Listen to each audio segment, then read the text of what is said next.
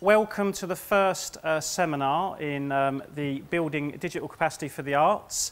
It's a new programme of activity in partnership with the BBC and the Arts Council, so it's a pretty exciting new thing, and obviously I'm ridiculously excited to be chairing it today, so much so I can just feel that slight sense of nervousness there. We've got a really packed session, and we want this session to be as practical as possible. We absolutely do not want a session that's about the philosophy of the thing. We don't want it to be a journalistic commentary of the thing. We want it to be the thing itself. We want to be working out today what IPTV means, what it's going to do for you, what apps are, what the marketplaces are, what the development costs are, the hidden stories behind the projects. We want to actually burrow a layer deeper and get to a position where we can work out how does it affect what we do as arts organisations. So first off, this actually works for both the apps world and the IPTV world. What's it going to do for you? I sound like a barrow boy, right? But what's it going to do for you? What's it going to do for your arts organisation? Yeah? What's it going to do for me, perhaps, if I was one of you? What's it going to do for me? And then the next one is, actually, forget me for the minute. What's it going to do for my audience? What do my audience want from it? Because I'm not just designing for me, I'm not just designing for my desires, and I'm not just designing for me to look like I have the latest thinking. And then thirdly, what's it going to do for the art? Because every single one of you here represents some kind of art form. Perhaps artists yourselves, you're perhaps one of those people that lives parallel lives, both in an arts organisation and making stuff. What are these new technology platforms going to do to change the art itself? Because often that is the way, and sometimes we need to embrace that. And as soon as I thought those, I thought, oh, there's a negative version of all three of those questions, which I actually prefer. So, what will it stop you doing? So say you started doing some IPTV programming tomorrow, what's it stopping you from doing that you'd rather be doing? What's it getting in the way of? Because actually, to have a balanced view about this technology, we need to ask what it's going to not do, as well as what it is going to do. We can't all be techno-utopians about this. That's just me, right? What's it going to stop your audience doing? Right now, there are ways that you want your audience to behave. You know it. I've sat in meetings where we've thought, what we really want our audiences to do is this and this and this, and then see this poster, and then buy this ticket, and then come along and have a jolly good time. What are these new platforms also going to stop in that process that we really value right now? And how are we going to make sure it doesn't do that? And then finally, how's it going to make the art worse off? Now, that was obviously a really weird thing for me to say, chairing a session about the opportunities, right? But we have to admit that every new technology changes the face and shape of the way we make our expressions. No matter, artists are extremely early adopters of technology, we know that, and every single time they do that, it changes the art form. And sometimes, we have to admit, it changes it for the worse. Sometimes it makes it less expressive, sometimes it makes it more elitist, sometimes the qualitative experience around it diminishes. So what I want you to do today is have that sense of balance. Yeah, I want everyone to be thinking what the possibilities are, how can we connect with each other, how can we reach out to other arts organisations, how can we go and find great developers. But I also want you to be thinking, where are the pitfalls here? What's it going to stop what I already love doing? What's it going to stop our audiences enjoying? What we're going to do is we're going to start off with an interestingly different take on this. We're going to start with an overview of what IPTV means. It's without doubt one of the most all-encompassing terms. I suspect if all of us today wrote down on a little pad, like a kind of party game, what we thought IPTV meant for us personally, we'd probably find that there'd be about 75 different definitions for it. So what Colin's going to do is going to give us a sense of how the BBC sees it, some of the work that we're doing in that space, and hopefully a sense of how the audience is beginning to perceive it now as a really early technology. So I'd like to welcome Colin Savage to the stage, please. Hello. Welcome indeed. I was going to say hello and welcome to TC3. Have you been here before? TC3 is where they do Harry Hill every Saturday. And it's nice being in a studio, isn't it? It feels like we're doing production or something, so it's great. This really is a new reader start here, so I apologise if some of you are experts and know all this sort of stuff. But I'd like to ask, have you bought anything from Currys recently? Probably haven't bought anything that doesn't have an Ethernet port on the back. Bit scary that, isn't it? Telly box, DVD player, Blu-ray player, all of this stuff, everything probably has an Ethernet port on the back. Your kids, the PlayStation, the Wii, whatever, all have an Ethernet port. So what does that mean? And what happens when you actually connect these things to the internet or your home network? So let's start off with that thought. So really, this is going to be an introduction to connected television. We're calling it connected television because it's a bit more friendly than IPTV, Internet Protocol Television. I don't know what it means either, really. You know, connected television, when your television is really connected to the internet. Background trends, I think this is really interesting because they're very, very confusing. You'll see that actually, you know, you ask people about internet television, they'll come up with a whole range of boxes, a whole range of services, and it's all very, very confusing. What will it look like? I've got two things to show you, which might inspire, I hope, some of the work the BBC is doing, how it will actually look. I think that's quite exciting.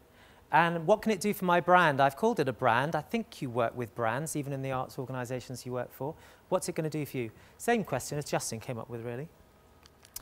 So, what is connected television? I'm going to ask this table down here. What boxes do you have at home already? How do you watch television?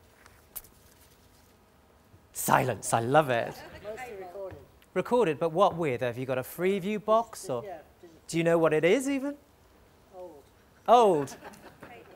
Cable. Virgin cable? Anyone else with Virgin cable here? I've got Virgin cable. This Freeview. Freeview box. Freeview boxes. A lot of you taken up Freeview boxes. Even for your second televisions, a lot of Freeview boxes for your kids in other rooms. Digital television. How about satellite? Anyone got Sky because of the footy, I bet? Or FreeSat, even. Anyone got the FreeSat box? No. I love it. FreeSat box is pretty good. They're about 30 quid now. You can go out, if you've actually got a dish, you can buy one for 30 quid. You can get all of those lovely European channels you get in hotels. It's wonderful. So, very, very useful bit of kit. So, TV we've got from analog, haven't we? Here we are in TC3. They started in 1960 with black and white here, moved to colour. Then, of course, analog went to digital. We're talking really about this sort of third generation of television now. So TV's gone from analog to digital. We sort of know that, don't we, with Freeview. Cable, Virgin Media we've had. Satellite, it can be Sky, that walled garden of Sky, all the services they provide, or even FreeSat now, which is basically the box that was developed to mean that you don't have to pay a subscription. You can get all these channels anyway. So I would just ask you now, out of all the people who've got those boxes, who's actually plugged it into your home broadband or internet? Anyone? Love it. 3 people, I think. We see these are the early adopters. Does it work? Does it do anything? Yeah, it does. Very, very good. What it's going to do for you when you plug your box in is probably bring you a lot of services which you wouldn't have thought about before on your television. A lot of them really aren't formatted for television yet, look a bit messy, but you can imagine the sort of things that are going to come up. We've got Love Film, which is the same as Netflix in America. Anyone use it, Love Film, the DVDs? Soon that'll be streaming on your telly. Things like the Telegraph or the Times, if you use that on your iPad. Things like YouTube or Flickr. Anyone watch YouTube on their television yet? There you go. So I thought I'd sum it up for you. Here you go. This is the sort of thing our telly does at the minute, does it not? Scheduled telly, we're used to that, aren't we? You know, last night the BAFTAs have to be there for it. It's a live event type thing. Red button. I think it's 18 million people a week now press the red button. Really, because it's the same sort of grammar as teletext. Do you remember you used to get the news and sport really quickly in the weather? A lot of people still press the red button so you can get all those services very quick. But even on Eurovision, you could have the words up and the foreign language up at the same time. And most people now saving stuff to their hard drive. So your Freeview box, does it have a hard drive? You can start coming up with your own schedule. You all sort of know that now, don't you? We're used to that PVR thing, personal video recorder, as they used to call it. So computers, you know this. Here you are at work at lunchtime. You can do all these things for free, can't you? So you've got web pages, iPlayer. Anyone use the iPlayer here? I'm sure you probably all do. There you go. Massive, isn't it? That black and pink sort of thing you just find everywhere now. Games, certainly if you're on PC games. Web services, by that I mean things like YouTube or whatever it is. And e-commerce, of course, Amazon. The way that we shop now, you wouldn't dream of going on holiday, would you, without looking at the hotel to see if it's built, or even, well, Watchdog again, or you know, buying a book without finding it cheaper on Amazon. If you go up Tottenham Court Road now and ask the poor guys that sell the kit, they say, don't say Amazon or else we're not going to match the price. They can't. So don't even mention it. Don't even go in there and say, can I have it for the price of Amazon? It's impossible. Mobile phones, of course, we're used to this as well. Text, voice communication, but it's now photos, isn't it? It's mobile internet. It doesn't work very well yet, unless you've got an iPhone, maybe. Not showing favoritism there. Apps, of course, the world of the App Store didn't exist 2 or 3 years ago, but now everything's about app stores, isn't it? Downloading things, making money, them for 3 or for 2 pence or 79 pence. Location sensitive. There was the scandal, wasn't there, recently that, you know, the iPhone's for recording where you are all the time. But most of the phones are doing it at the same time. They know where you are now, so they're going to sell to you exactly where you are. Location sensitivity. What will plugging your boxes in do? It'll move quite a few of these things over. So this is quite fun, isn't it? Your television box could start doing web pages. Might look a bit messy, might need to be reformatted. It could do things like YouTube, a lot of them do now. It could start being location sensitive to some degree, because IP means that you can tell where your box is to some effect. For certainly within the BBC, we know that you're in the UK, so we can make sure that the UK programmes only play to a UK audience and not outside. So those sort of things move across. And here's the trends that we saw, and I have to thank Decipher for this. It's Nigel Wally's work, but I think this is really interesting too. The trends we see. If you've bought a television recently, a Sony telly or a Samsung telly, they probably said to you when you bought it, you can plug it in and it has the internet on it. There probably isn't a big television you could buy for your lounge now that wasn't ready to be plugged in. Not great services. If you plug your Sony television in at the minute, it gives you a few widgets like your computer, time, RSS feeds, a computer. Not great, but you can imagine there's the potential of an app store, isn't there, to start throwing things down at you ready for your television set. Next, we have things like new devices becoming TV devices. This is quite interesting, isn't it? iPads. Any iPads in the room? Got them? You can watch telly off that now. You probably wouldn't dream of watching telly you know, in a hotel or something like that on the television screen. You probably get your iPad out instead.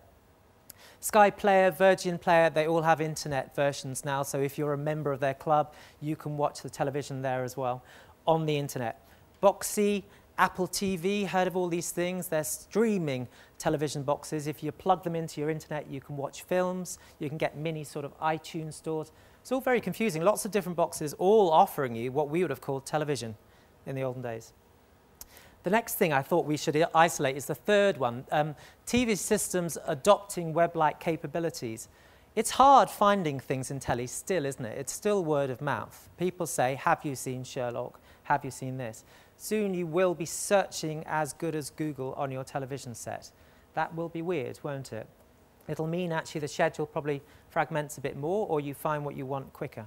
Depends how you look at it. But those sort of web services and abilities will come to your screen. Sharing, commenting, sending to your friends saying this is great, all that stuff is coming to your television set too. And then integration and convergence. I think this is really interesting. Imagine a world where you were watching the television program you shouldn't be at work during lunch, then you got your iPad out on the bus and it remembered where you were, and then you got home and then it threw it to your television screen. That's what's going to happen. It'll remember where you are, and then you'll be able to watch the different thing on whatever device you want. So you're sort of device agnostic. I was watching 24, and then it sort of transfers across. I think that's really interesting too. How are we doing? All very good? All very confusing, isn't it? I get completely lost. So please, you know, when I'm sat here, I was saying, tell me what question it is, because it's like a minefield out there. The way I'd put it is this. Say you wanted to watch the BAFTAs last night and you didn't watch it live on your telly box. How could you watch it now? Virgin Media, you could look back over the last 7 days and you could watch it video on demand. You could watch it on your PlayStation, if you've got your PlayStation plugged in. You could watch it on your Blu-ray player, if you've got one of them, and plugged it in as well. That's got iPlayer on it too. iPad's got iPlayer. Your computer's got iPlayer. Your TV soon, Sony TV, will have an iPlayer app too. That's hundreds, in effect, of different ways of watching the iPlayer, even in your lounge. All very confusing. And you say, do they all look the same, Colin? Has the BBC come up with a system where it all looks like iPlayer? They've thought about that, and they've become device agnostic. They're going to deliver in 3 flavors. Technically, I won't go into detail, but Flash, HTML, and HMHEG, if you are the tech. And that means whatever device it goes on, it will look sort of the same. But there's hundreds of ways of getting the iPlayer now. So it is very, very confusing. At the end of the day, you know, don't worry about this. Don't panic. I find it very, very confusing as well. Shifting by the day too. So what's the BBC doing here? I'm representing the BBC. This is the BBC Academy. What do we mean? You might have heard in the papers a thing called Project Canvas. Project Canvas became called UView. And UView is just one of the boxes available. And I have to say that because of all the regulation around it. So what does the UView box mean? UView is an IPTV box. And it's put together by a consortium of public service broadcasters. So we got together with Channel 4 and 5. And the idea is to come up with some sort of open platform and open standard for the industry, because as you can tell, it's very, very confusing.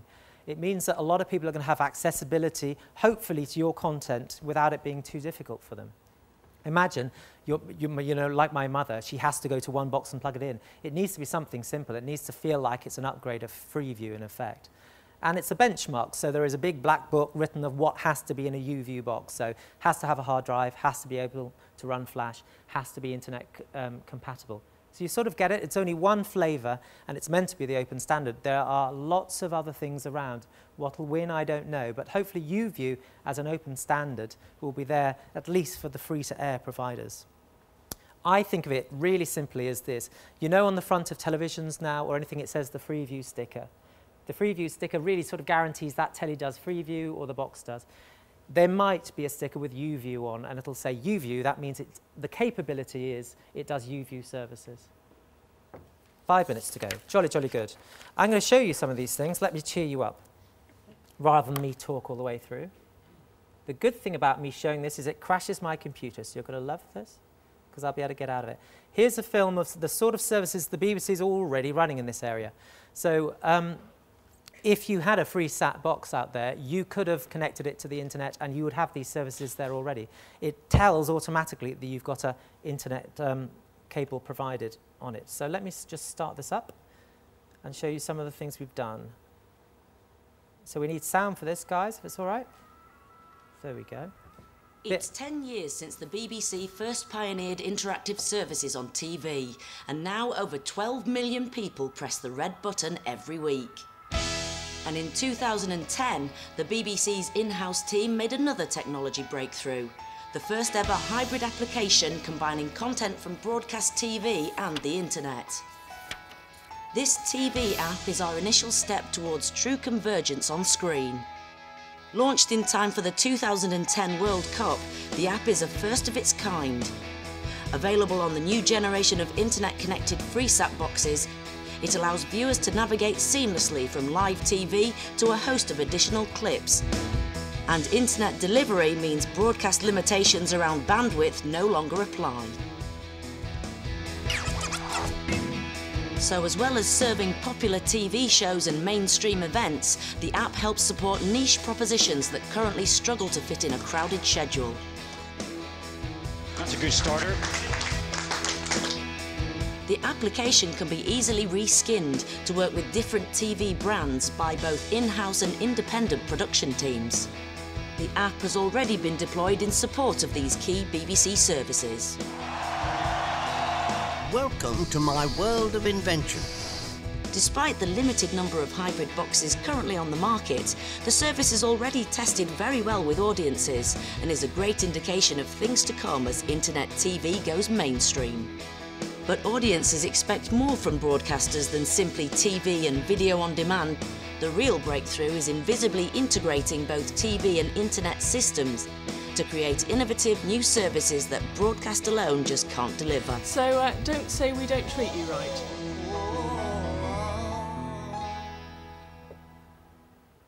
So let me, oh look, it's come out. First time ever, that's good. That's what we've called a product called Concord. So Concord now is available to be reskinned for anything really, for Glastonbury to comedy clips to whatever. So that's what we call a product, and I'm going to talk about that later. A product meaning something that you can resize, reskin, and once you've made the investment, you can move it around the whole business. I'll show you 3 more slides quickly and get rid of that one. This one I think is interesting for the BBC, and just to show you what you might think the BBC is doing. Obviously, the BBC will still do live TV and radio, but the red button will become more contextual. So if you press the red button, it'll mean that it'll actually give you a game if it was kids. It might give you the words if it was a song programme. It might give you other contextual stuff. The other thing that's important for the BBC, I think, as well, is a backwards EPG, the electronic programme guide. And the cleverness of this means that when you get your programme guide up, it'll go back 7 days as well. So those are the two things I would say we're really concentrating on at the BBC. We've got our massive archive. You'll have massive archives as well, I'm sure, as arts organisations, and that's where all the rich content comes from too, and products. But for me, I wanted to show you the sweet spot because a brilliant IPTV app will combine the three seamlessly so that the audience at home does not realise what's going on and also looks at it as a content experience without it being just something that's jagged around the edges. And my last slide, this one. Most important to us at the BBC, I would say, is the audience behaviours around this, because unless we understand what the audience is going to do, I think we're a bit stuck. So I would think about how you could direct the audience. We have services like Glastonbury or Wimbledon, which have multiple screens, and there you can choose what tennis court you go to or what rock stage you look to. They can direct themselves. How can they join in Eurovision style, karaoke style, or Sound of Music style if you're in a cinema? How can they comment? I think this is interesting too. Question time. You can imagine IPTV question time would really take off, wouldn't it? But that also means like TiVo and Amazon-like reviews, doesn't it? Sharing stuff, messaging, Facebook, and games. Doctor Who is kept alive 24/7 by the games on the internet, but I'm sure they'll be on the television soon as well for those kids. And contributing. We do things like Lab UK for Bang Goes the Theory, but how can you collect data and use it to drive a project as well? So I think that's really easy. So my top three, so I'm not dragged off by hook, are these three things. One, don't panic. Honestly, it's really, really confusing for everyone. Two, start with the audience behaviours, because I think that's where it really, really starts for you. And try and think of products instead of programmes. Think of things which can be reskinned, scaled, and work for other arts organisations in partnership as well. And that's it, Justin. Thank you. Thank you very much, Colin. It's a pleasure. I'm going to unhook.